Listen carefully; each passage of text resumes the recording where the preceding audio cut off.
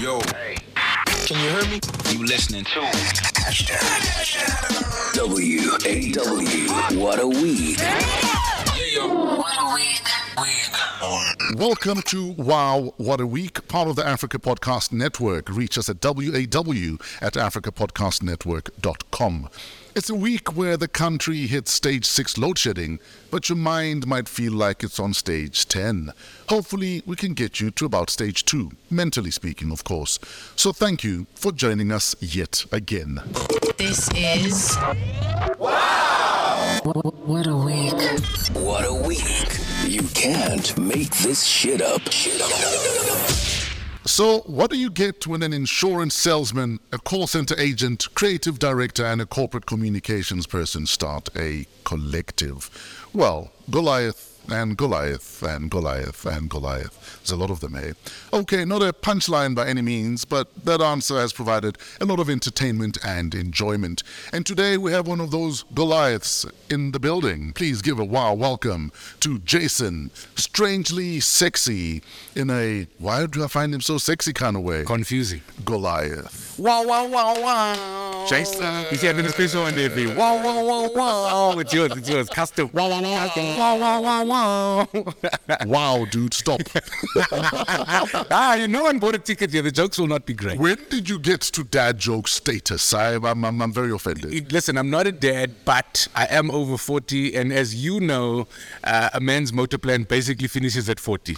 I know you're not supposed to ask people, when do they plan to have kids? But do you and Sean plan to have a family by any chance? No. Or am I stepping over a line? No. I mean, I'm wearing a condom right now. I'm not taking any chances. Yeah, and also fertile. Eldorado Park, the most fertile specimens. No, listen, if I flirt with you for too long, you're nauseous in the morning. I'm telling you.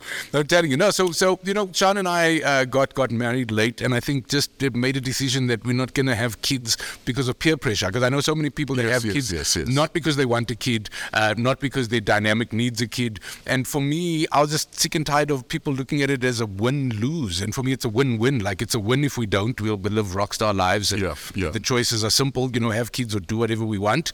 Or we'll win because I think we'll be great parents if I do put one past the keeper and accidents happen. So we're ready for anything, but the choice is not. What was it about Sean that said I think she's the one, apart from the fact that yes, I can pronounce her name because it looks like Cyan? Yes, many people get it. Cyan is my favorite version. In fact, from elders, I expect you to call her Cyan. No, because she comes from Paul. So she comes from Paul, and in Paul, Cyan is a name. That's you know what I mean. So yes, I married a girl named Boy.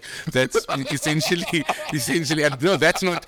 You know what it was is I can't explain this, but I've never met anybody who felt like what? Enough is such enough.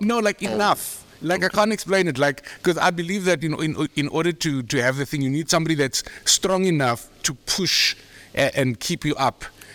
But not weak enough to fold and not too strong to fold you. And to find comedians are so deep. Find somebody. Okay, so the right tension between the two of you. The right everything, the right energy. The first time I saw her, I was like, that's my size.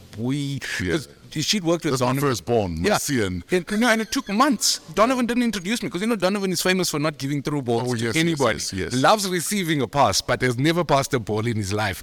And I kept saying to Don, introduce me to this thing's my size. Yes.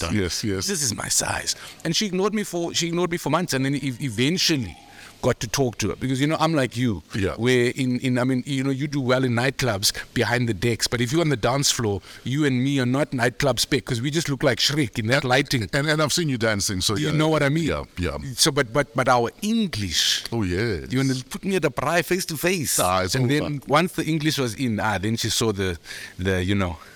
In fact, the first time I met Sean, she was a marketing manager at a casino. She was PR manager, PR manager at a casino, and we're shooting the cover for Fresh House Flavor 7, and she let us use the casino.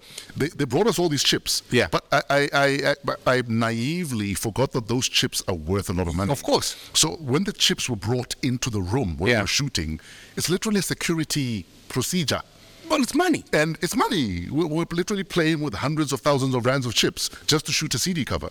And we'd throw them in the air and catch a shot, and then they'd have to come back and count them. and make sure that every chip is accounted for. I want you to know that I don't think that was casino procedure. I just think that's when you have DJ Fresh procedure around my. I'm not sure exactly that that's like. That's how they treat everyone. I was just like, yeah, let them in, but make sure the MIBs, they call them, the men in black, are there. Does getting into a committed relationship change in any way the complexion of the comedy you do?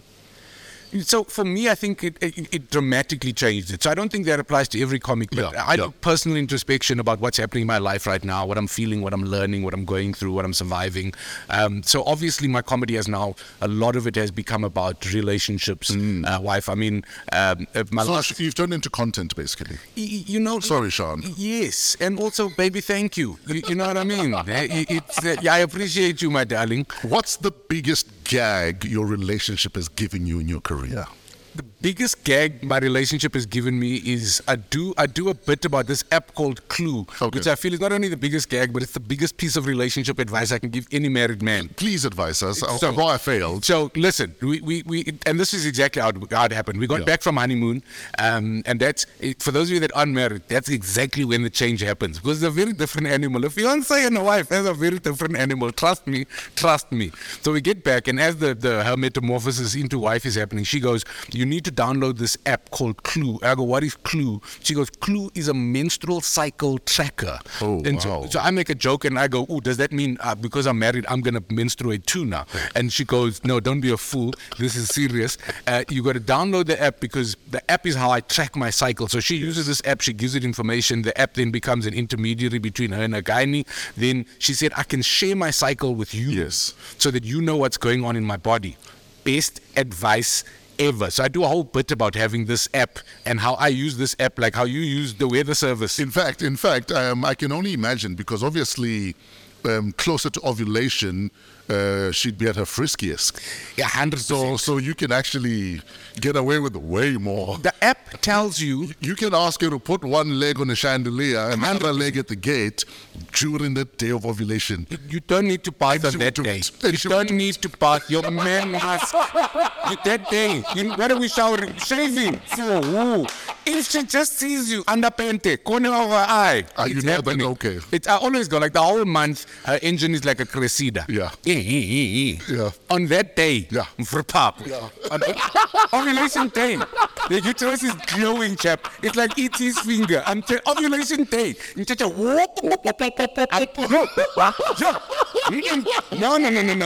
You pull out the next day.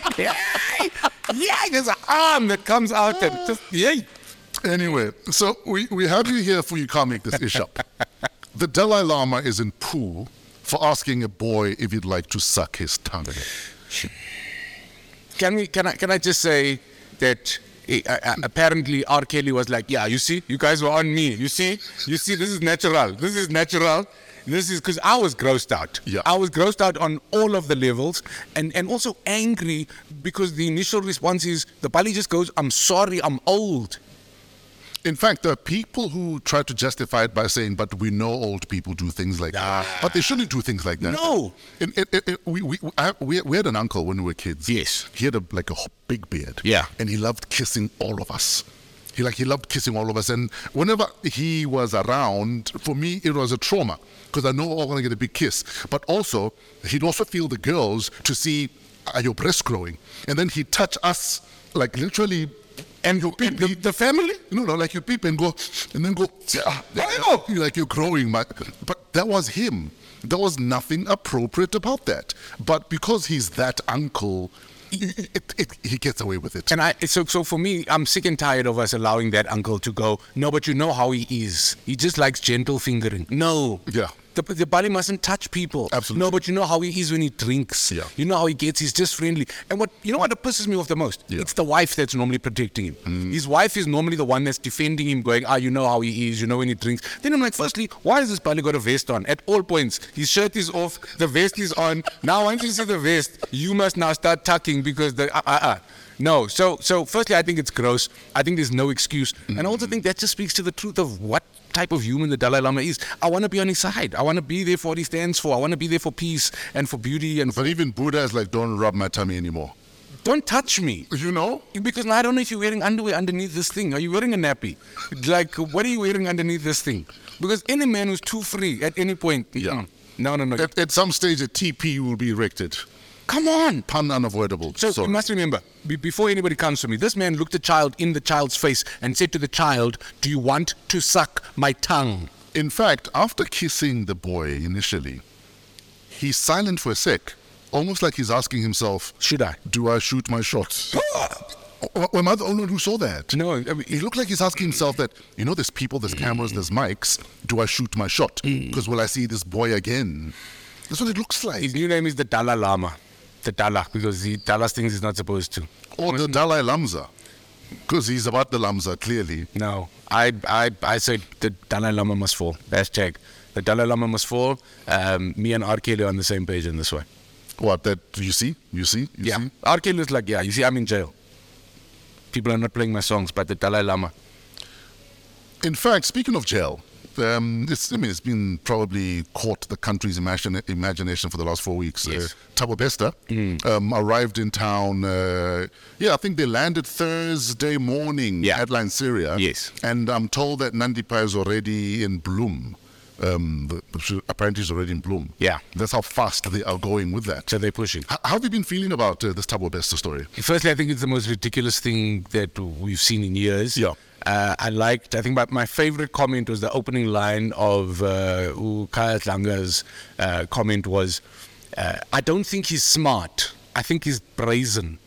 Yes. Because I think a lot of people are like, this guy's a genius. Then I'm like, no, this guy's just got balls and he doesn't have a sense of consequence and believes he can get away with anything. He's who he thinks he is. Absolutely. And if half of us used that positively, yes, we'd actually get far. We would achieve amazing things, especially in a world where everybody's scared of the consequences. There's a saying, you must have the balls and the confidence of a construction worker hitting on a girl he knows he has no chance with, but he does it anyway.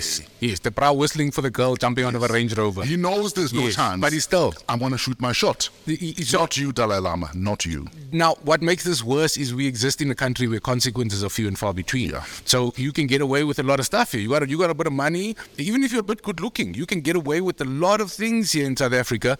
So it's wonderful for me to see some sort of repercussion, and hopefully that becomes like a thing for other brazen people. Because there's some crazy people, and I think COVID also put people in a headspace where now people are wanting to take more chances than ever. I've been broke enough to think about robbing a bank. I've been that broke. But then I think about jail. And then I go, jail is for thin people. Because I'm a buffet in the jail. You know what I mean? I can't double best at that thing. You're lunch and dinner. 100%. How am I going to escape? There were two bodies that were transported out in one tracksuit. G4S were in Parliament this week, and obviously they were bumbling through it. Thugs. Like they bumbled through the whole thing, not being able to give answers. I don't know. Thabo Bester is 1.7 meters tall. Yeah. The body they found burnt in his cell is more than 20 centimeters taller, shorter. But nobody ever looked at that body and said, surely they don't shrink. Have you ever put Wors in the air fryer? Have you ever put Wors in the air fryer? Do you think they looked at it like Wors? I think the Wors shrinks a bit. The Wors shrinks a bit when it's heated to, and these are simple things. They look at the fat on the floor, guys. The coagulation is obviously... So what scares me is, and I'm glad that judge is being rough on those guys, but when I look in their eyes, it doesn't matter how much they bumble, I don't see any fear of consequence. I see guys that are going through a process that it looks like they already know what the outcome's going to be. Yes. They already know that we're sorted, we're protected. So it doesn't matter what we say, we can bumble and fumble, but what you going to do? In fact, another thing you can't make up is how 3 sorry-looking individuals are apparently behind this entire plan. They hardly look like they could arrange the opening of a tap, these guys, with all due respect, of course. But they planned this elaborate, we're going to burn this body and we're going to get a guy out of jail. I believe that South Africa at the moment is just give the people what they want, and even if it doesn't look anything like what it's supposed to, just deny.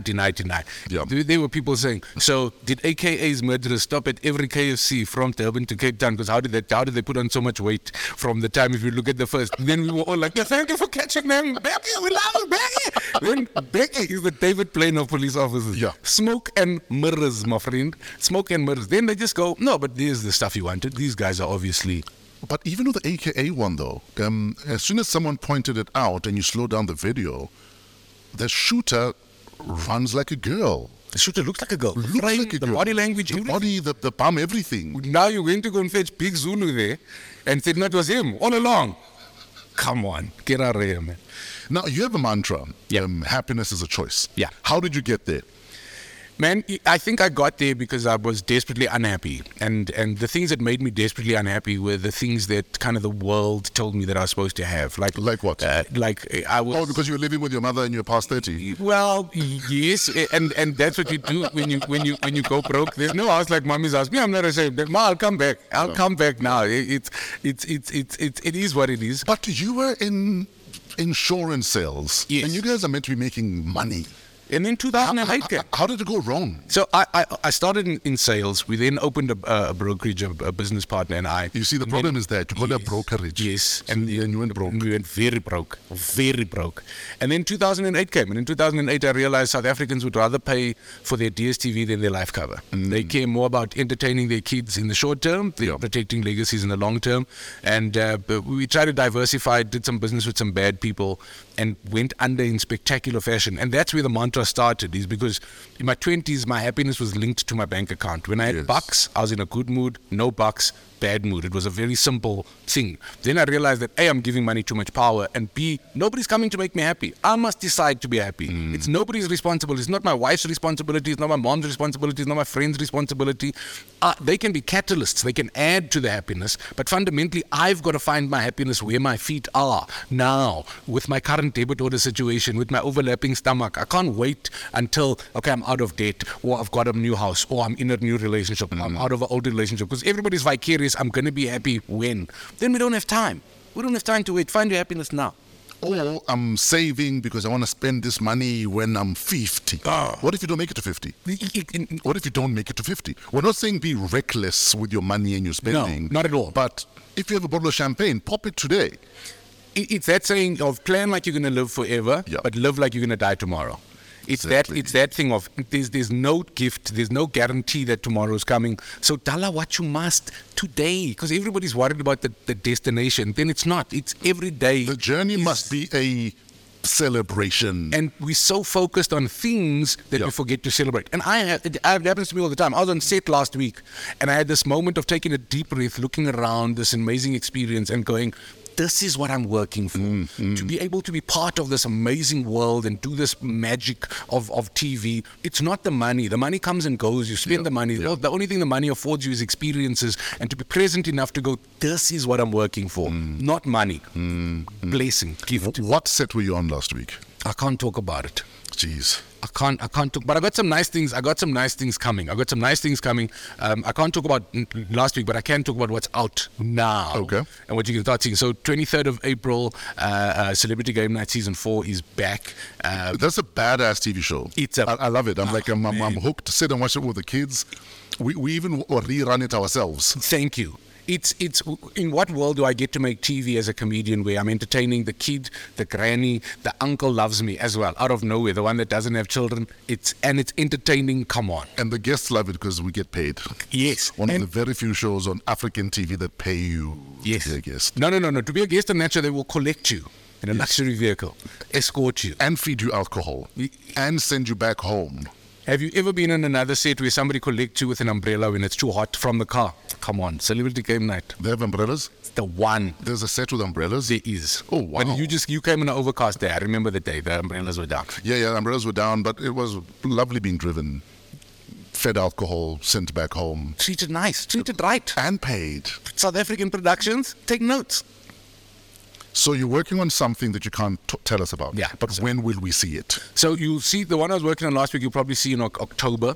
I've got another cool one that should be launching in July. Yeah. But what's just dropped yesterday is my new episode of Giving It Gears with Jason Goliath on Red Bull TV, which is I think it's like one of those shows that I just pinch myself all the time because it's like a thing that I just get to go and tick off bucket lists. This latest episode, I'm with the Drift brothers, who I've been following for years. These are German boys that modified M4s.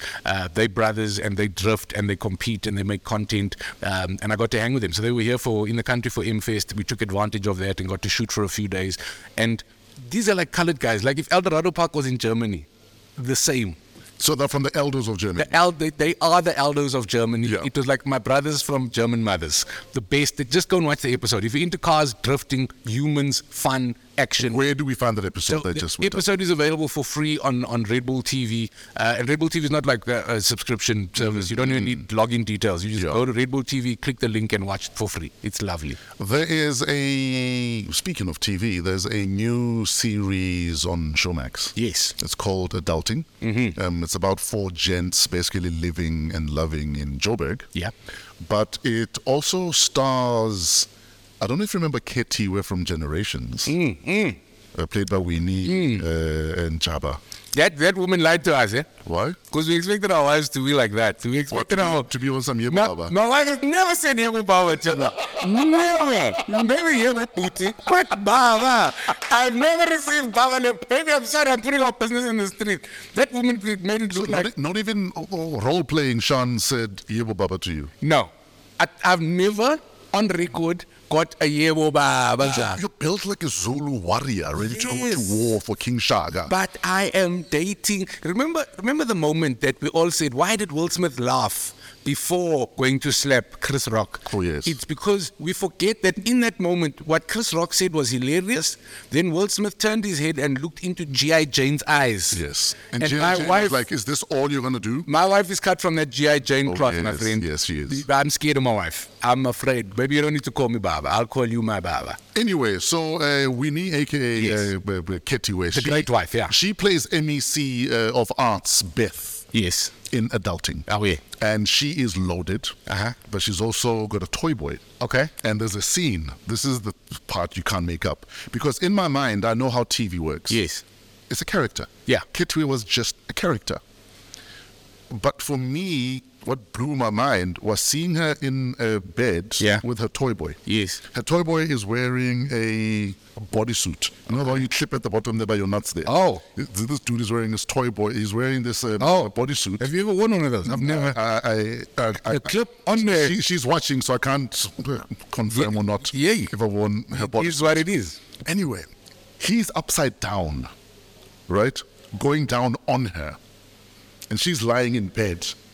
Obviously, he's going down south. Yeah. And she's losing her mind. Yes. And then when, obviously, the angels start singing, her body starts vibrating. In fact, because you're from Elders, I want to use an example that makes sense to you. Please. You know when you have a Golf 1? Yes. And then you have like Rockford Foskett sound at the back. And everything. And your rear number plate is going... Yes. Yeah, I know the sound exactly. She did that. And add the sounds also. So in my mind, I'm like, so Ketiwe had sex? It's like you're describing... No, but it's like you're describing my mom. That's what I'm feeling like right now. It's like... what you're describing is watching somebody's mom have... Because that's what it's like... She's not supposed to... She's not. The last time she had sex was when she had you. No, and she doesn't vibrate unless the child is coming out. There's no... What is she vibrating for? So in my mind, I'm like, why am I shocked? Ketiwe was just a character. So why am I bothered that Ketiwe is now this sugar mummy, the toy boy that goes down south and she loses it? Firstly, good for her. Firstly, good for her. I like when you say good for her and then you swallow. No, because I'm trying to be open-minded. I'm trying to be open-minded and go, mothers need sex too. And they need that upside-down, vibrating your cuckoo sex. They don't need normal, they need that acrobatic. Because imagine how sexy it is to be able to go, pa, and then unclip a man's bodysuit and then release... You know what I mean? This could be, that's like, this is a 2-finger operation. It's a bah. You know what I mean? Because that's how you do it. How else would you release it? I think only guys with experience know how to actually release it with one hand. Boys don't know how to release it with one hand. Because also you got to release and not have the shoot back. Yes, exactly. Because that's dangerous. Exactly. I'm just trying to get away from the scene. Because she shouldn't be doing the scene. But she is. I know that she's a character with a career, but But listen, shout out to Chedza Pictures. I'm loving Adulting. I think the casting is brilliant. Storyline, love it. And just we get to see the other side of Ketiwe. I don't think that South Africans appreciate how great South African content is becoming. Oh, yes. Under the context of the budgets that we're allowed. Now that there are budgets. No, but even now that there are budgets, we still so budget in South Africa is generally It's still rubbish. No, it's generally they've got one episode international's budget to do a full season here, and that's considered budget, and that's no joke. So many of the shows you watch, they've got like I remember Strictly Come Dancing, their budget for the season was the same as the UK budget for one episode, and we're still making good stuff. So we got writers that are earning next to nothing, Yes. that are still making good stuff. We got an industry that are not wealthy. You don't make you on TV, you're not making bucks, but it's still coming through. So I just think that the talent is exceptional. We had the same problem with SA's Got Talent. Yes. Where our entire season was probably less than what each judge in the US or the UK were earning.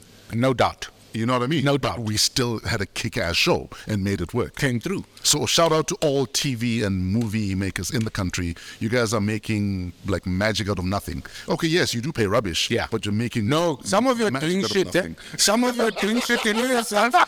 You know yourself. Some of you are taking chances, rolling the dice with that SAB. Stop it. Finally, in the US, the National Recording Registry inducts music from Madonna, Mariah Carey, Queen Latifah, and Daddy Yankee. So the National Recording Registry pretty much preserves American history through recorded sound and is supposed to reflect the nation's diverse culture. Now, for me, here is the clincher. Queen Latifah is the first female rapper to join the National Recording Registry with a debut album from 1989. When she was just 19 years old. Why in 2023 are we still talking about the first female to ever do anything in any country? I'd rather want to talk about why we're still shocked that we're still having these conversations. Oh, but then again, it is America. No, 100%. And I'm always trying to say to people, like, because you know how it is, you do something a little bit well, and everybody's going, when are you moving to America? Yeah. And here's my honest, and I hate that I'm saying this on your thing because it's gonna be on me. If you want to feel black, go to America. Sure.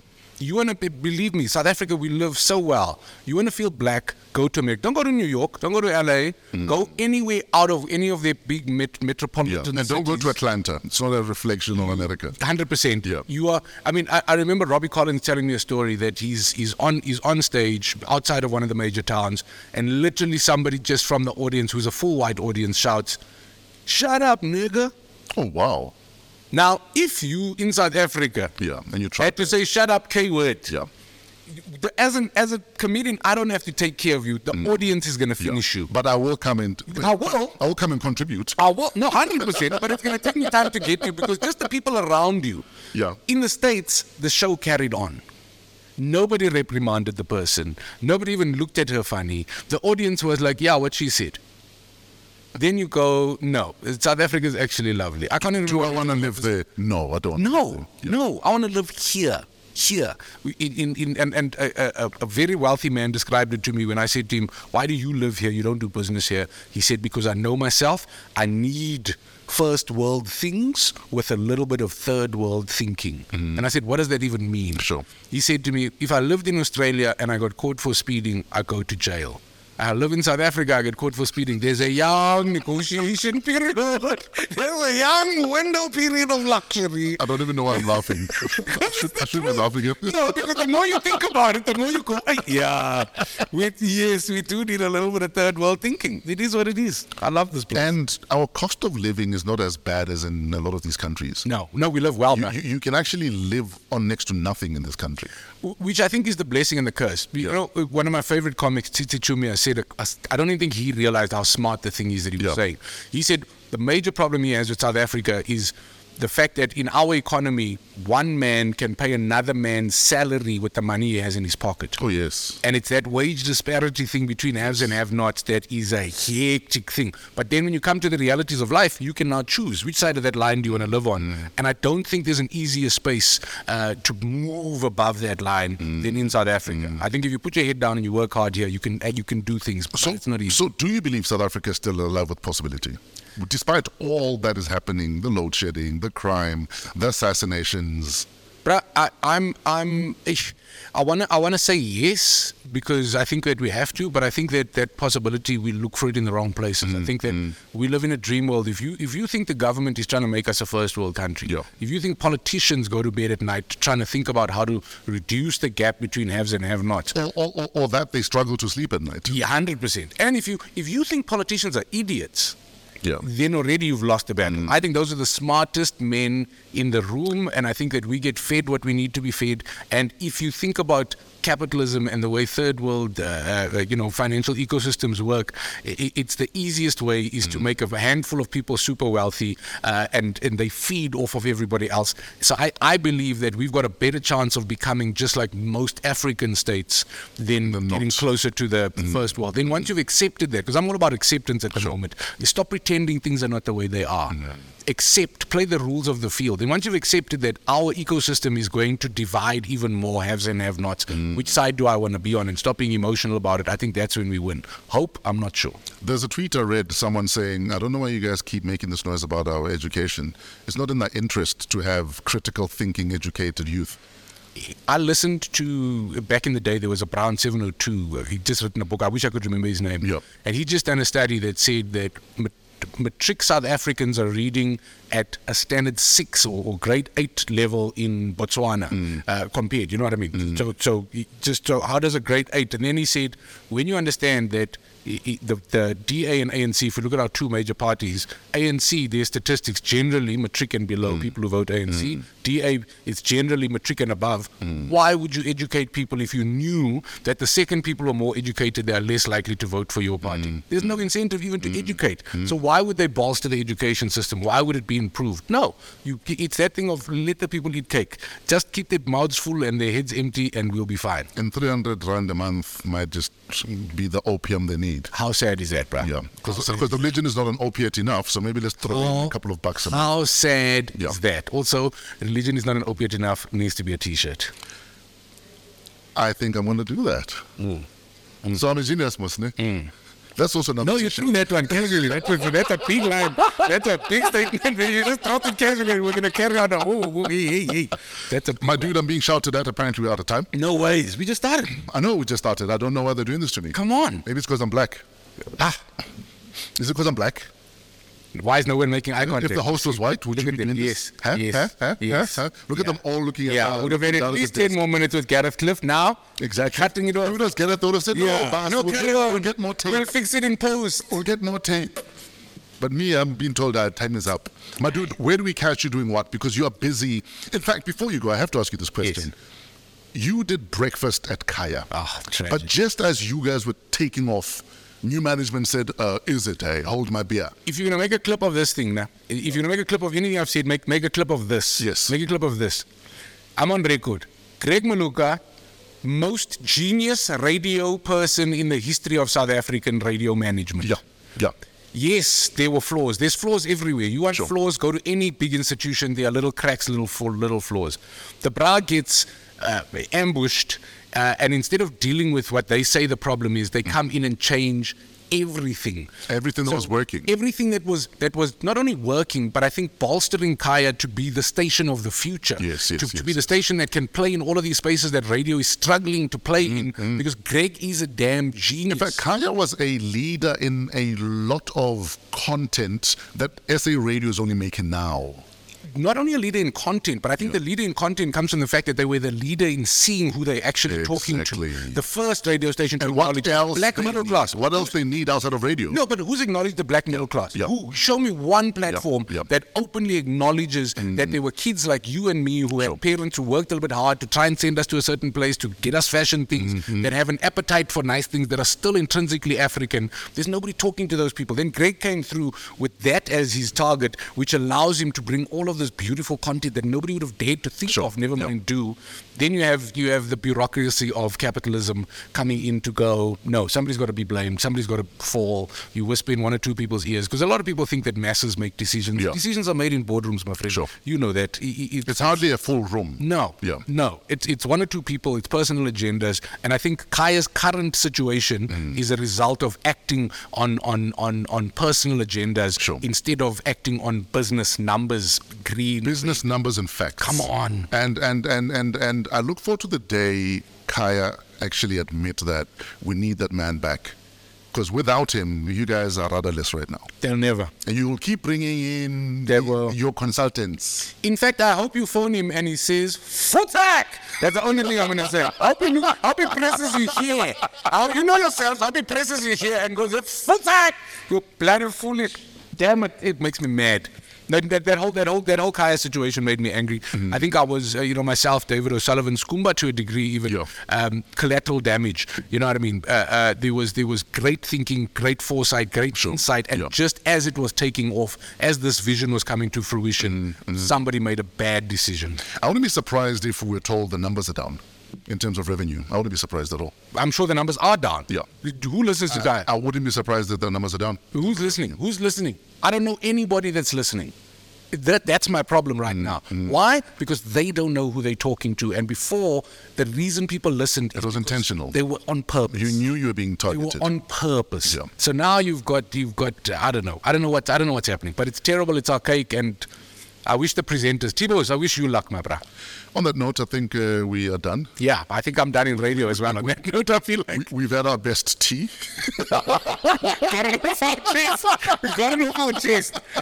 off our chest. Yeah, I feel better. My dude, you kick butt at everything you do. And that's what I hate and love about you. Because, there's something to hate about the guy who gets everything he does right. But there's also something to love about someone like you who says, "Oh, you want me to fly a plane? Okay, yeah, step aside, let me fly the plane." You are that guy, and you will fly the plane. That's what I hate about you. I'm born with that. How hard could it be, Gene? Yes. And it's a problem. That way I look at something and go, if you can do it, then I could probably what's so special about you that I can't do it? And I do that in the context of being a big person. Yes. Because my worst videos is seeing fat people flop online. I'm always like, you're letting all of us down. You know when you see a fat person behind a boat and there's a parachute, I'm like, what are you doing there? No! So you also got to know yourself. And within the context of that, I'm not doing foolish things, but I do get to do some ridiculousness. And I learned from you, bruh. I've been, a fan of yours from YFM days. Yeah. I remember being groggy and bubble-ass at varsity and them saying, fresh days to come, because I was this big guy with a deep voice. Yeah, and a big head. That's how influential you've been in my life for more than 20 years. Jeez, bro. And I just want to salute not only because I think consistency is the greatest thing that you can pull off in this industry. And you've been consistently the big dog. When I once teased you on stage and said that, even 10-year-old Fresh looked 40, because those are the type of decisions that you make. You always just seem to make adult, grown, hard man decisions. Yeah. And I think that's exactly what we need in this time. So thank you for being a light, bro. And thank you for having that Midas touch and creating gold and for having me on your platform. You are wonderful. You really are. Ladies and gentlemen, my poet, Mbongi, Jason Goliath, is about to leave the building. Find him everywhere. He is everywhere. Jason Goliath. Wow, what a week. Thank you for joining us. This is Wow! What a week. What a Week. Tech. His nickname is a robot with soul. Whether that's got to do with his moves on or off the dance floor, we're not sure, but we do know that he's got an intriguing brain, and that's why we'd like to give a wow welcome to our tech feature guest, Langa Zulu. Thank you. Thank you, Big Dog. Now, thanks for joining us. Really appreciate this, yeah. Now, his title, you've got quite a title and a half that I am looking for. Head of Business Strategy at Algo Rocks, MD at Algorithm Lab, co-founder at Algo at Work Robotics Academy. What does it all mean? Who are you? What do you do? Who sent you? Goodness, thank you so much once again. Yeah. All of that means very little because essentially, if you're building products, you're building your business, your companies, your movement, you're always, moving from business to content to tech. Sure. Essentially. But what it means to me is, a life with purpose, and ensuring that we can unlock economic opportunities for ourselves as young people, and ensuring that we can develop the solutions to the problems that we see in our society. So essentially, that's what it means to me. So in simple English, what on earth do you do? So essentially what we do is we educate about technology. As in, do you run a school? Specifically at the academy. So we groom talent, we coach talent from as young as 9 years old. Introducing children to software engineering, to electronics, to product development, to AI, artificial intelligence, and prototyping, building of products, whether it's cell phones, whether it's, self-driving cars and that kind of stuff. Now, you say when you were a kid, I mean, you grew up loving playing games like Super Mario and Contra. Yeah. How did you end up here? I wouldn't really. I think it's obviously it's a calling. I'd like to believe, but I think I've always had that love and passion for technology from the days of Robocop, Terminator, for example. But I think closer, as I grew up, the passion, to create solutions, I think was there, and obviously teaming up with my brothers that I started the movement with. That is when we realized that actually the easiest gateway is technology, because there's no barriers, and rules. No, you shouldn't do this. You shouldn't do that kind of stuff. So essentially, if you can code and build a software, you can the next day launch a product, and that's what we did. You have an academy. What do you guys teach there? How do I become a part of this academy? So what we teach is the fundamentals and the first principles of essentially developing solutions. And solutions, by solutions we mean it's essentially anything. It could be, as I was saying, self-driving car, a smart house. It could be anything. But what we essentially, the culture that we build and we instill in the trainees and the talent is essentially the culture of realizing the problems that you have in your society and saying, what is it that I can do with the skills that I have, which you then attain at the academy, software engineering, coding, the aspect of robotics. We give you electronic sensors, and then you start to put together and design these solutions, these robots, essentially as solutions for our society. And that is where you then start to unlock the aspect of economic, empowerment, because through that you can then start to look at the IP, licensing it, putting it to the market and selling it and things like that. So before we even talk further about your academy and have parents now wanting to enroll their kids, are you accredited? How do we know that if I go to this academy, I'm getting value for money? It's not a fly-by-night, and I'm not throwing my money down the toilet. So it's been a long journey, Big Dog, because imagine we're starting at 2014, 2015, where there's no accreditation, there's no framework. So we had to essentially develop the framework for robotics curriculum in South Africa, working with schools. So, but, as we grew, the aspect of partnerships, collaboration has been key to us. For example, our trainees, our trainers rather, are certified through the partnerships that we have, local and international partnerships that we have. For example, one of the companies that we partner with. So that is essentially what gets us, the accreditation that we need, but also most importantly, the resources from industry, as well, from the technology industry, the robotics industry. That has been also quite key to us to ensure that our product is a product with quality and ensure that it's a product that people can identify with. Okay, so if I enroll my child or myself to Algo at Work Robotics Academy, I'm getting value for money. That is correct. It's accredited. No one's going to turn around and say, sorry, we don't know who these people are. Definitely not, Big Dog. And I ask this again because a lot of parents have thrown money into careers kids have wanted to get into. And tomorrow, jiggy, we don't know this academy, they're not accredited, your money's gone. I see. So I think what is interesting, it's quite an interesting conversation, because there's a revolution that is ongoing for the industrial revolution. So what is happening is because the DNA is to say we want the talent to be entrepreneurs. We want them to launch this product into the market. So that is essentially the biggest value that the parent gets, or rather the talent. So that is where essentially we focus on. We don't necessarily focus largely on certificates, even though they do get the certificates, of course, of participation and the courses that they do, which is a number of programs. But what is important for us is the exposure, industry exposure, the networking element, the raising of funds. So, for example, our talent has, just raised 400,000 rand to continue developing their prototypes and launch these products into the market. So essentially, that's where it's at, and we do that through the collaborations with our stakeholders. In fact, I was going to say, who are some of your stakeholders, the collaborations you speak of, the partnerships you speak of? For instance, who is Chieta? Who are SMG? Yeah. So Chieta is a chemicals industry education authority in South Africa. So it's the chemicals industry CETA. They just granted us, I think, just less than $1 million to ensure that we can, open up access to children in rural areas, rural schools. So we're running robotics programs and AI programs with grade 10s to 12.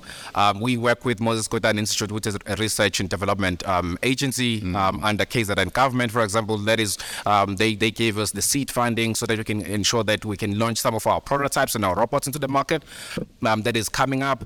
SMG, slash BMW, Langa, they give us also the support as well, through various means, because we look at, different resources that we need within the academy. So it's quite expensive to have all these sensors, shipping them from China, for example, so that the kids can start building the stuff that they built. So those are some of our stakeholders and partners. What are some of the solutions your students have provided for which community? It's crazy. The stuff that they're working on. I think first time when we brought this to the public, people didn't really believe that 10-year-olds can start to develop insane solutions. So one who's Alex Dodd, who's one of our top junior engineers, is busy working on a conveyor belt prototype for the recycling industry. So it's essentially going to sort out plastics by color and by time. Nice. That is what he's working on, and he raised, I think he's raised about 50,000 rand to 200,000 rand so far through MTN Foundation,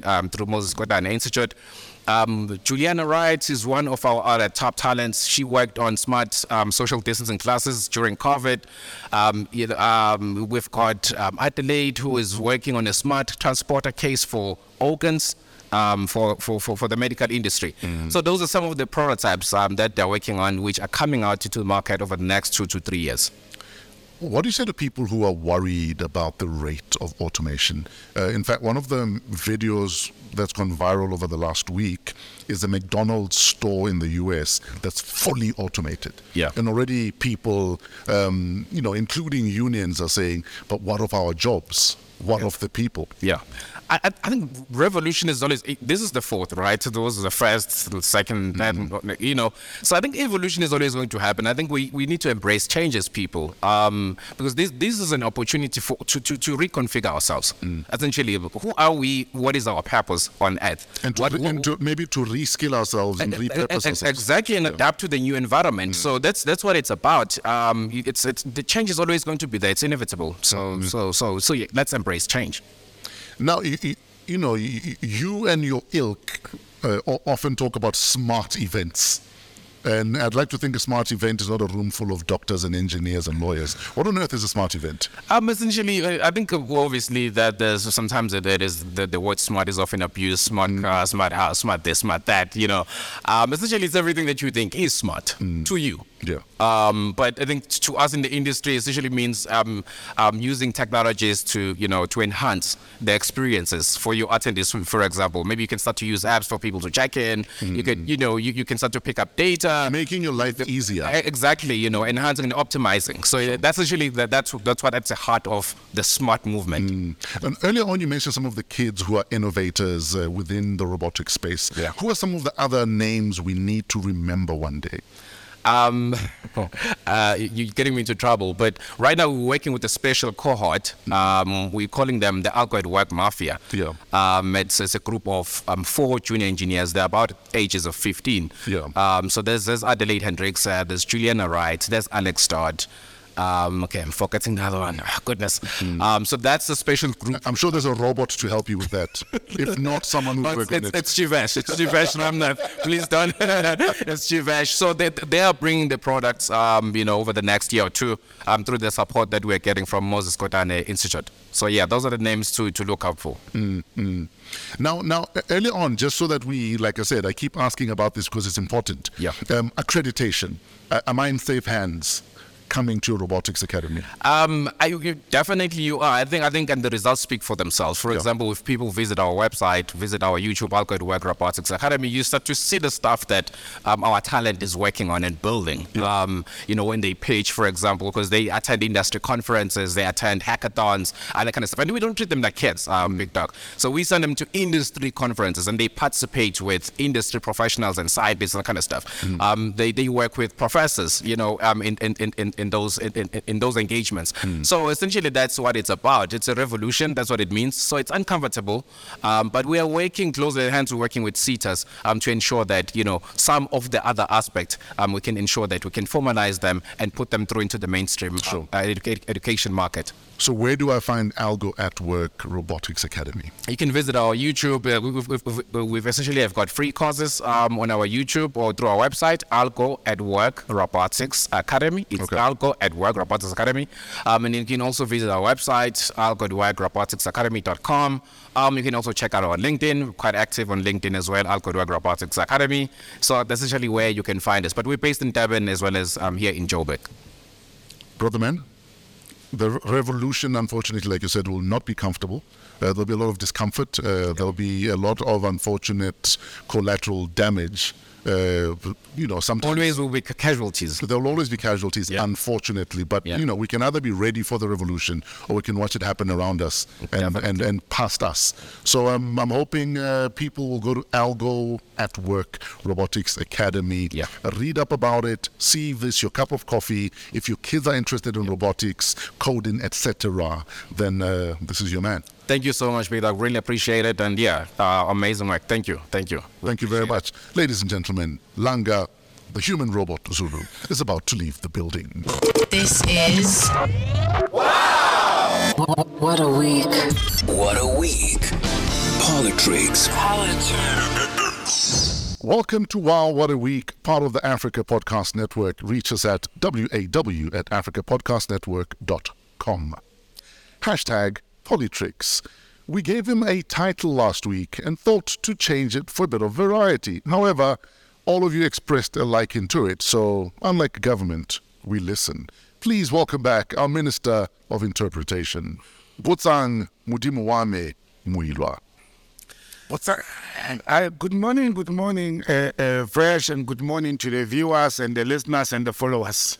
Brother man, a lot of people don't know this, but you are a practicing Buddhist. Yes. The Dalai Lama is in the news. How are you feeling about what's happening with the Dalai Lama? Did we have to start a political show with religion? Religion is politics. Asking a child if they like to suck your tongue is political. Look, I've been a practicing Buddhist since 1998, actually. What happened in 98 that you decided that I will assume I'm done with Christianity? I've said it before on this platform. I'm a son of a Lutheran pastor. Sure. I grew up in a Christian family. But I questioned a lot of things in church that got me into trouble with both elders of the church, Christian church, as well as my own parents. But funny enough, I was looking for a home. I was looking for a spiritual and religious home. And Christianity was not cutting it for me. There's nothing wrong with it, but it was not cutting it for me as a person. And I went to study. I went to do a fact-finding mission. I nearly became a Muslim. I couldn't agree with one or two things, or I couldn't cope with them. One of them is consumption of alcohol. I was not going to ditch my wine for any religion. But nonetheless, I still wanted a religion or a spiritual path that will allow me to continue to be practicing African customs and cultures and all that. Yes. And I'd found a balance in Buddhism, and I don't regard it as religion. It's a way of life. It's a spiritual lifestyle, and I found comfort in that. But there were a lot of other things that could have led me to that. For example, being a martial artist, practicing some of the cultures of the Asian culture had an influence in that. Sure. But with the story of His Holiness, the Dalai Lama the 14th, it's an unfortunate situation that has happened. I've actually had avoided to get into, debates and discussions regarding what actually transpired. Why? Because people were going to sit and think that I am defending the Dalai Lama. But also, I try by all means in my life to avoid entering into religious debates. Sure. If there's 2 wars in the world that have been fought for the longest time, they are based on religion, most of that. But you have put me on the spot right now. But can we agree, though, that don't ask a child if they like to suck your tongue? Well, we should agree on that. But you see what happened. Let's discuss what happened. And it was not for the first time. I think this was captured in the international media, so it blew out focus. There is a Tibetan culture or practice that happens in Tibet where, South African youth, when they play with you or they tease you, they normally do what they call spouting, like, it's teasing and playing. Sure. In a Tibetan culture, there's a culture and practice in Tibet where they actually stick out their tongue. No, that I'm aware of, Yes. and also touching of foreheads. Exactly. And sticking out your tongue. Exactly. But you can't ask a child who's not a Tibetan, do you want to suck my tongue? Well, His Excellency, His Holiness, was very quick to apologize for that. He actually said it in his mouth. Is it good enough? What else can you do when you do wrong? And this is one thing I learned from Nelson Mandela. When you do wrong, the most important thing in life and the Buddhist culture is first to admit that you have done wrong. That's the first part. It's the most pivotal part. After you have admitted that you have done something wrong, then to go and apologize or do corrective measures. Okay. Corrective measures may be to go on a fast, any other manner that you may deem fit and possible. But what more can a human being do despite coming out and saying, for me, uttering those words, whether it was jokingly or I was serious, it is wrong and I sincerely withdraw and apologize. What more can you do? That you show remorse. You didn't waste time. You didn't try to defend it before.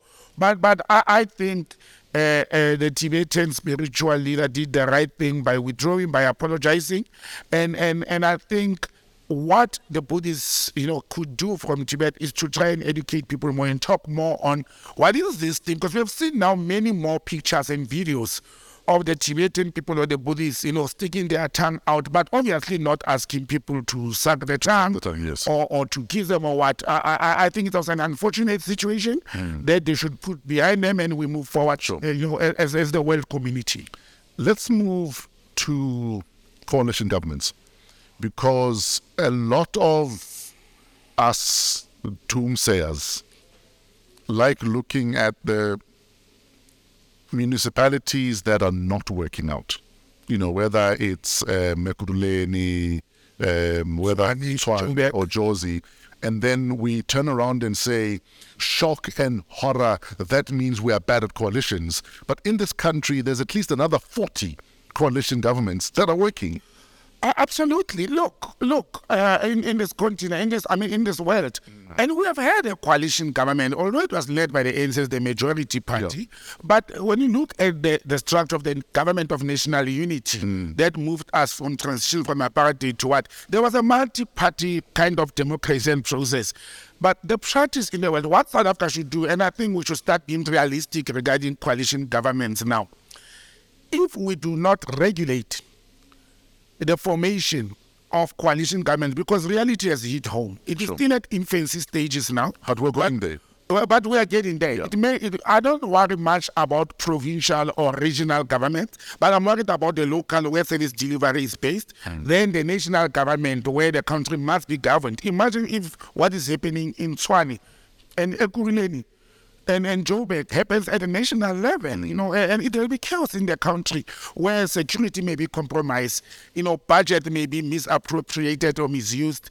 So we should actually, at the moment, the IEC, as well as the legislature, the parliament, they should be now talking, those committees regarding, electoral processes, they should start looking at coming up with a bill, which may take long, but they may come with simple regulations that actually compels the coalition partners to conduct themselves in a certain manner or certain way for the duration of the coalition government in that particular metro or city or what.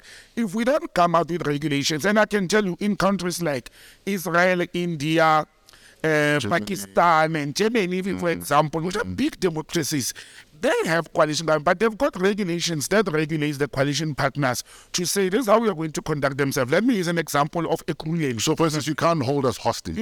They're holding us as citizens hostage, actually. And the government has a responsibility, or the Electoral Commission has a responsibility to protect us as voters and citizens. Look at what happened electorally. They agree. 5 members of the EFF are MMCs, 5 members of the ANC. Then the ANC members, because of their internal squabbles, they protest and they don't show up to take up their position. If there was an electoral mandate or regulation or rule that says once we have agreed on this and it has been signed by all the concerned parties who are authorized to sign it, this is what we will do. And then don't stop there. You must come with the repercussions. If you do not conduct yourself in a manner, maybe they should say, for example, the third party will take over those seats if the first party doesn't show up. But something has to get done. We can't operate in a vacuum. Swanee had a mayor 2 weeks now. Now they are fighting to remove the speaker. Joburg, the people in Joburg, the Patriotic Alliance played a very pivotal role in putting the mayor of Swanee, of Jozi, into the machine. Yeah. The PA has come up and said, you know what, this guy is embarrassing us. Let him go. You understand? But look at the strategic move. Gayton McKenzie, the president of the Patriotic Alliance, is vacating, if you remember our vocation, is vacating his position voluntarily in the Karoo municipality.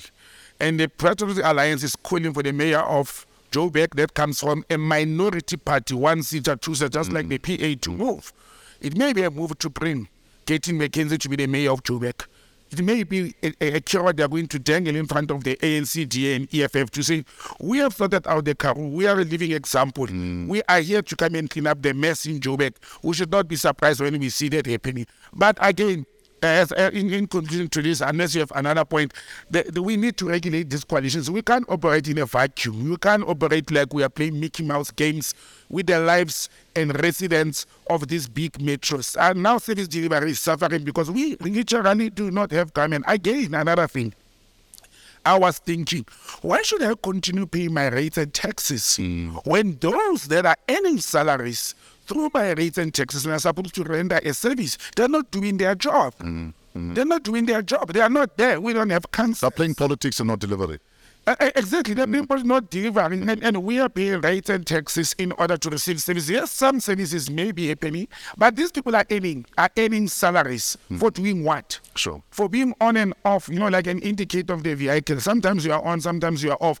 And by the way, an indicator of the vehicle, when it's on and off, is when it's functioning. When it's quiet and dark, then it's not working. Unless you're a BMW driver and you never use your indicator, so we don't even know if it works or not. We must guess if you're on a 10 or not. I don't know that BMW will not like that comment. No, but BMW know that drivers never indicate. In fact, our politics is like following a BMW driver. You don't know if they're turning. Are they going left? Are they going right? Are they going to turn? Are they going to drive faster than you? Are they going to come pull up behind you and flash the lights? The country is no longer on autopilot. At some stage, Julius Malema said the country is on autopilot. I think we are west now.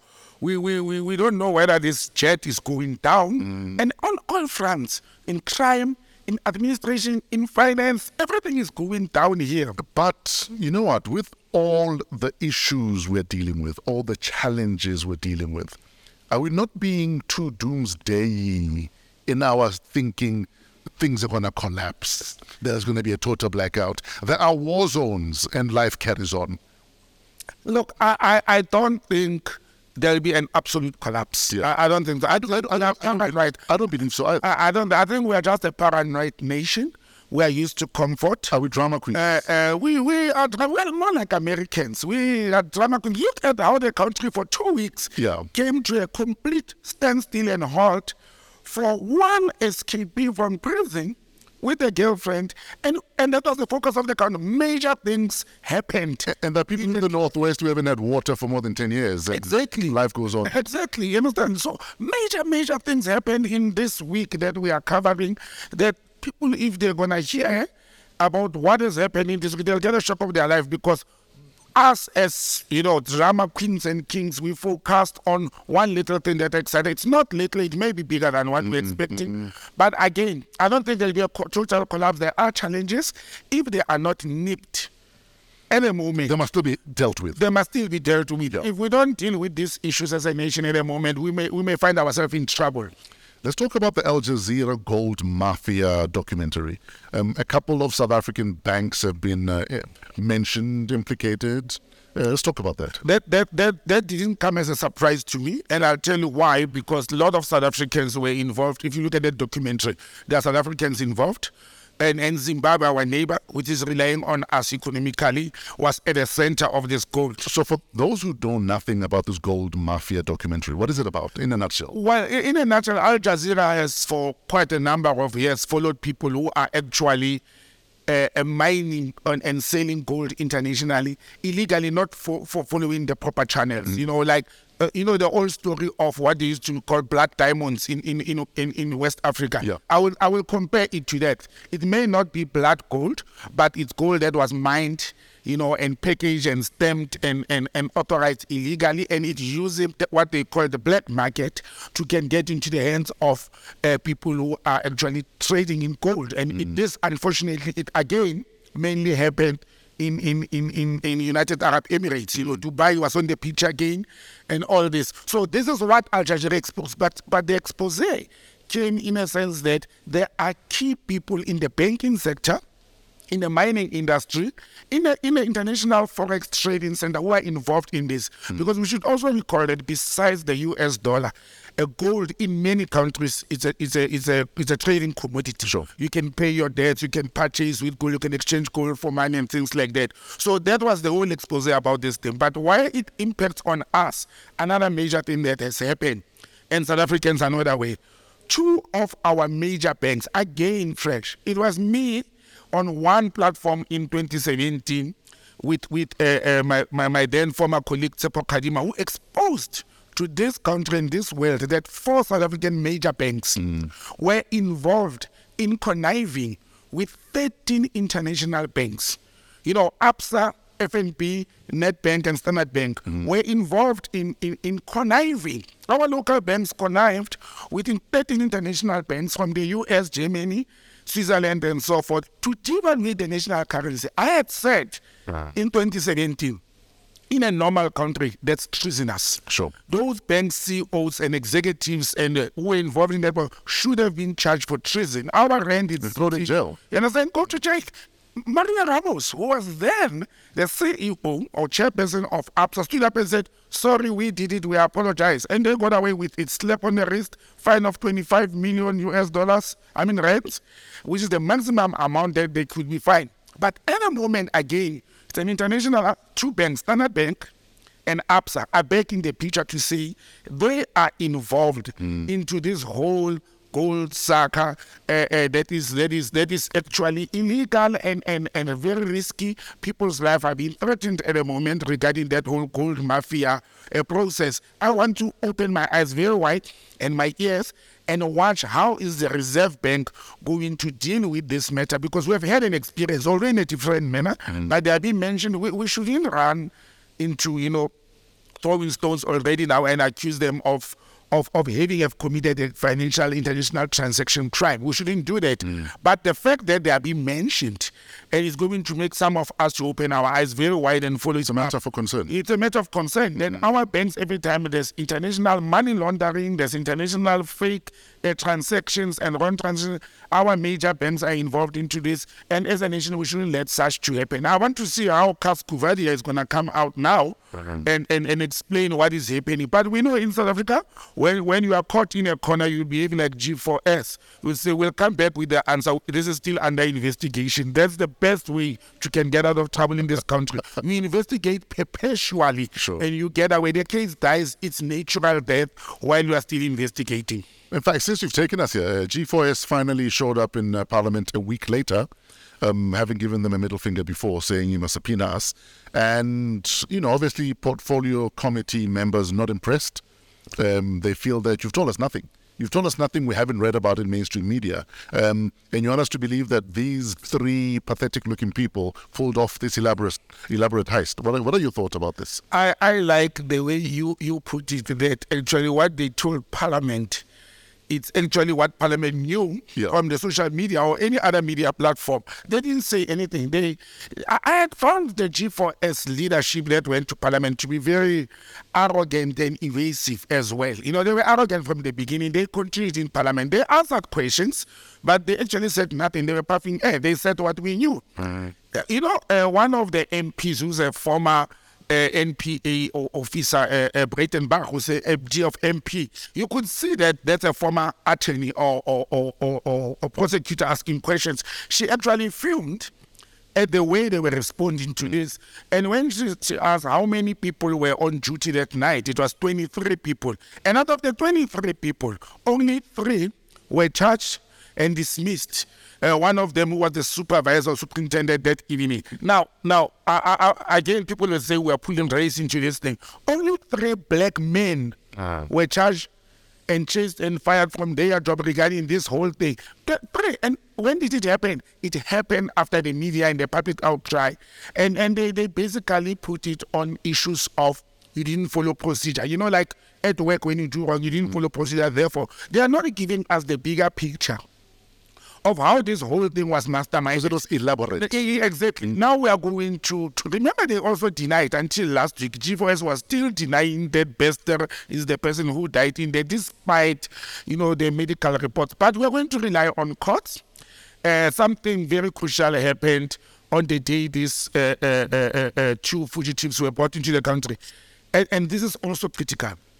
The former Justice, Edwin Cameron, who is the presiding officer or the chair of the Justice Commission, came out and spoke now, you know, for the first time after this, and said even when they investigated this case, when it was exposed and reported before October last year, there were questions that G4S did not answer, and that could have helped them at that time to can resolve this thing. It was very clear they could have picked it up at that time that Thabo Bester is no longer in his cell, and actually he was aided to get out of the cell.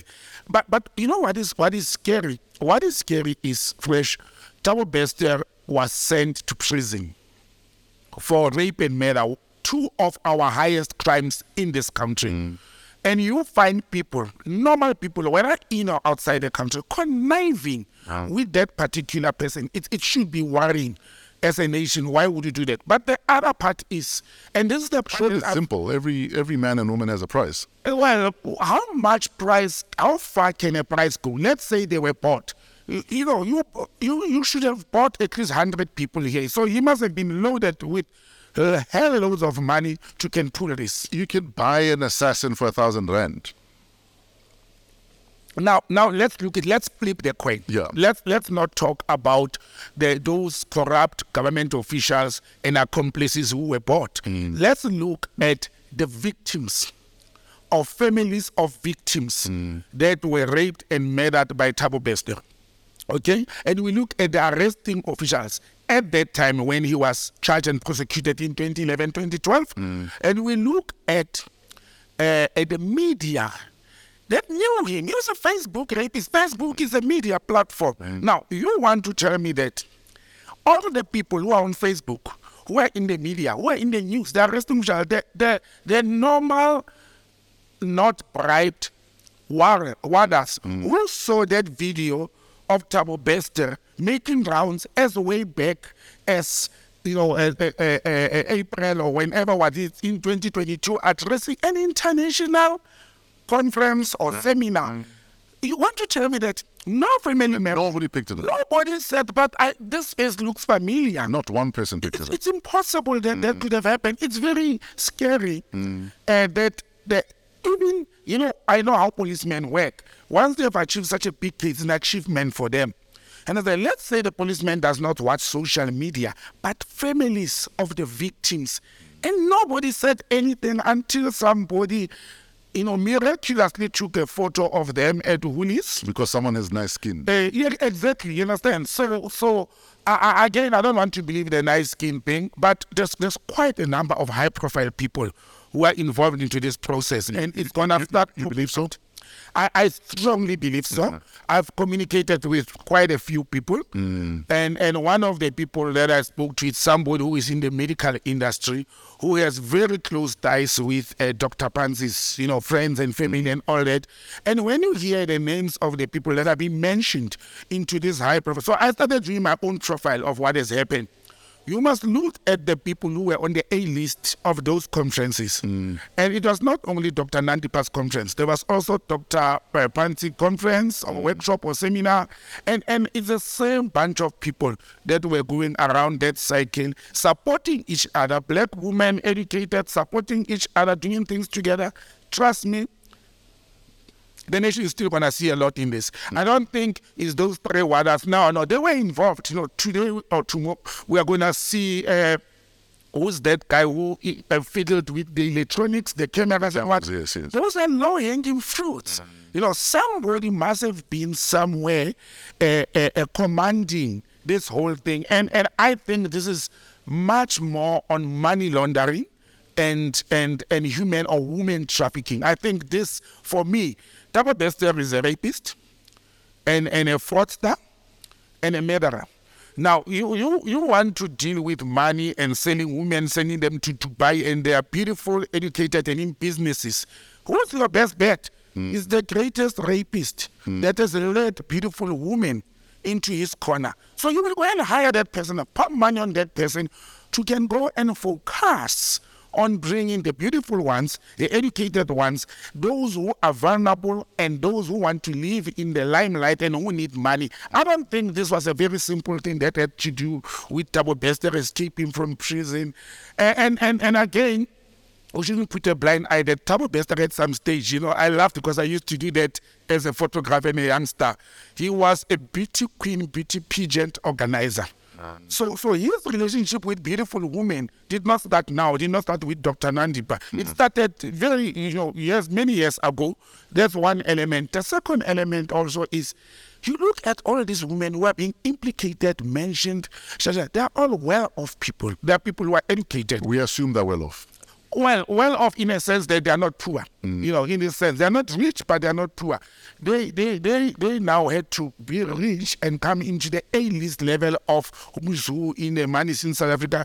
And again, money, greed is the root of all evils in this whole process. But I hope one of the peoples who are involved in this is going to stand up and sing. Do you think Dr. Nandipa will sing, maybe be a state witness, serve a couple of years and walk away into the sunset? If I was Dr. Nandipa's legal advisor or family member, she has two options. She goes to jail for a very long time, and the state has already said there may be other charges that are going to be added. I would actually choose, instead of going to jail for 15, 20 years, and reign my life permanently, I'll start singing, I'll start talking. It's not the apartheid era, Mzabalazo now. I'll be an impimpi. I'll tell the truth. You will risk that you are going to be killed by those people. But I'll deal with that after. When you go to jail, she's young. She's got kids. She still has a career that she has an opportunity to rebuild. We can't take away that from her. I will tell the truth. I will stand up and tell the truth. If heads roll, let heads roll. And I don't believe in state protection. But again, we have heard what Minister Becky tell him when they were deported back in South Africa, what he had said, to say Dr. Nandipa cooperated with the police, Interpol and authorities in Tanzania. That's a step ahead. So let's hope she will continue cooperating. In fact, let's talk border treaties, immigration, extradition, deportation, because those are some of the words that have been thrown around, given how easy it was for us to get them back here. Yeah. And in fact, other people are saying, if it was so easy to get them back here, why is Bushiri not here? Why are the Guptas not here? And I mean, you've done extensive work in border management, border legislation. That's why I hear you fresh, and the media and the public are saying, but why is it now difficult to extradite Bushiri and the Guptas and all other people that we want in the country? It is not that easy. In this case, it's a totally different dimension. There's a whole difference between an extradition. That's when a country requests another one to come and face trial, to come and face prosecution and charges in a country. There's a whole process regarding that. It also depends if both nations have an extradition agreement, and there's countries like, for example, Botswana has a capital punishment, and a lot of countries which are against capital punishment would hesitate to can extradite somebody to the Republic of Botswana if that person is going to face extradition. But this case of Dr. Nandipa as well as Bester, and I also know the next question people will have is why not the Mozambican national, and I'll come to that. It had nothing to do with extradition, because first of all, they were on the Interpol radar. South Africa is a member of Interpol. At some stage, we chaired Interpol under Commissioner Jikisileri. So they were on an Interpol radar, but they entered the Republic of Tanzania as illegal immigrants, something that we struggle with a lot in South Africa. Now, once you enter... So could we learn from how swift the Tanzanians were? Well, we can, but there's challenges that we are facing. And I think our immigration regulations are very clear on how we should be dealing with deportations. But in this instance, it was not difficult, and there's nothing sinister about this, in my opinion. These people had entered the Republic of Tanzania as illegal immigrants, whether they went under the fence, whether they crossed the river, but they crossed the border illegally. So now, once you have people in your territory that are illegal immigrants, the very first thing you do after detaining them is to determine and ascertain their nationality. In this instance, it was not difficult. Even if they had various passports of various countries, one Thabo Bester was a wanted fugitive from law or criminality. But with Dr. Nandipa, she was not a fugitive from prison. She didn't escape from prison. So she was just there illegally. So what happens in this instance is, and South Africa moved very swiftly by sending three important key elements: the police, the top brass of the police were there, the justice system, and then we have the South African High Commission in Dar es Salaam, and they played a role to say to the Tanzanians, Dr. Nandipa is our citizen, is a South African. So when they take the fingerprints and tested them, you can do that in a few hours. You can go to prison, take the fingerprints, and I've done that several times in my life in a foreign country. Take the fingerprints of the suspect, go to the South African High Commission, or you can actually fax or email them from wherever you are with technology these days to Home Affairs to verify. Once they are verified, Home Affairs will send back to Tanzania a confirmation to say, yes, that's a South African citizen. In that instance, the Tanzanians, because they are sitting with an illegal immigrant, they will hand over that particular illegal immigrant to the Republic of South Africa, and this is what transpired in this instance. But with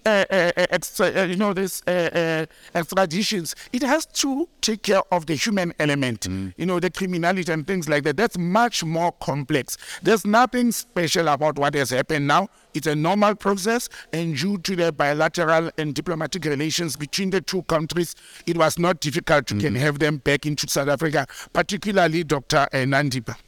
In fact, you've escorted a prisoner from South America, haven't you? A source has told me.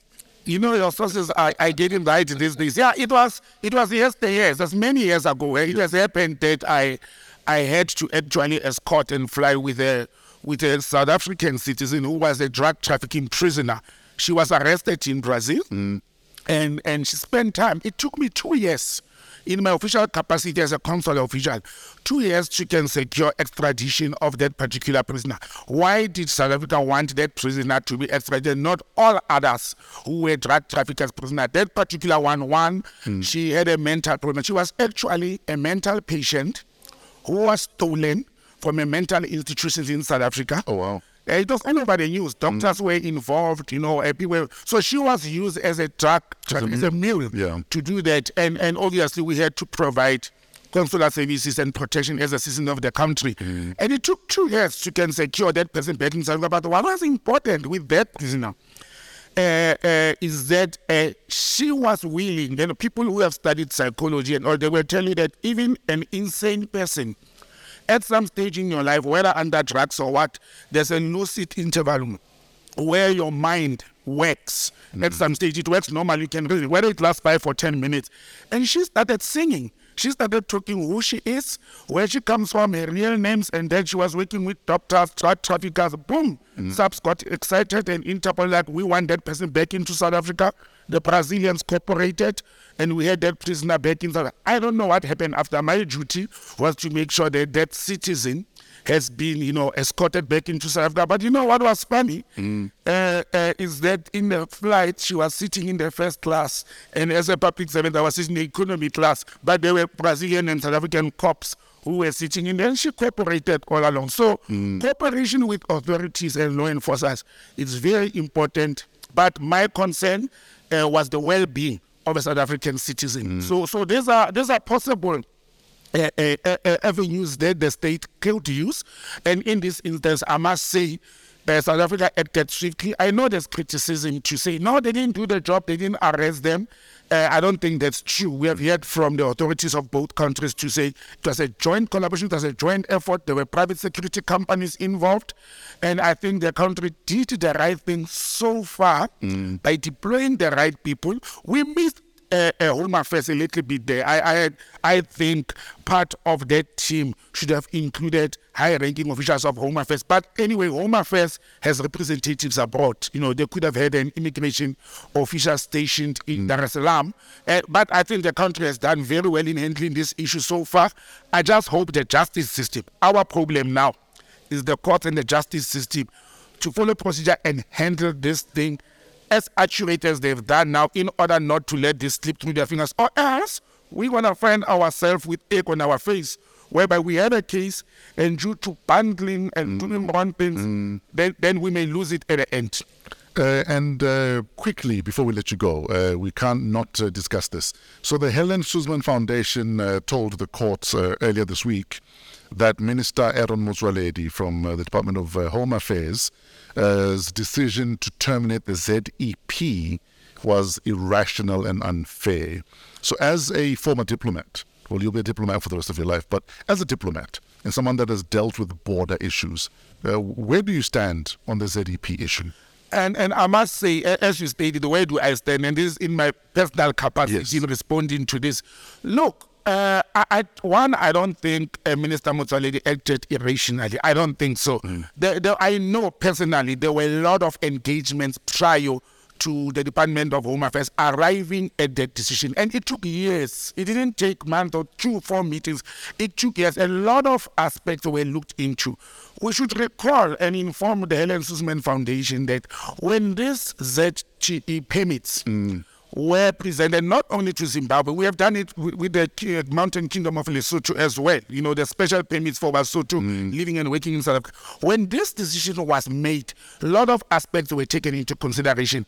The economic living in Zimbabwe, and it was not asylum seekers running away from wars. It was mainly based on humanitarian as well as economic reasons why those people were already in South Africa. Now you already have people in millions inside your country, and the best thing you could do at that time is to apply your mind and regulate them, legalize them, and we didn't give them South African citizenship and IDs. We did not do that as a nation. What the Department of Home Affairs or the country has done was to register them, give them permits to be in the country with a certain time frame and period and conditions and circumstances. Now, once those circumstances change, whereby Zimbabwe now is still under trade embargo and international sanctions from Europe and the US, but the situation has changed. The government has changed. Understand? So there's changes and there's developments in Zimbabwe. They may still have life here. Some have family. Some people came here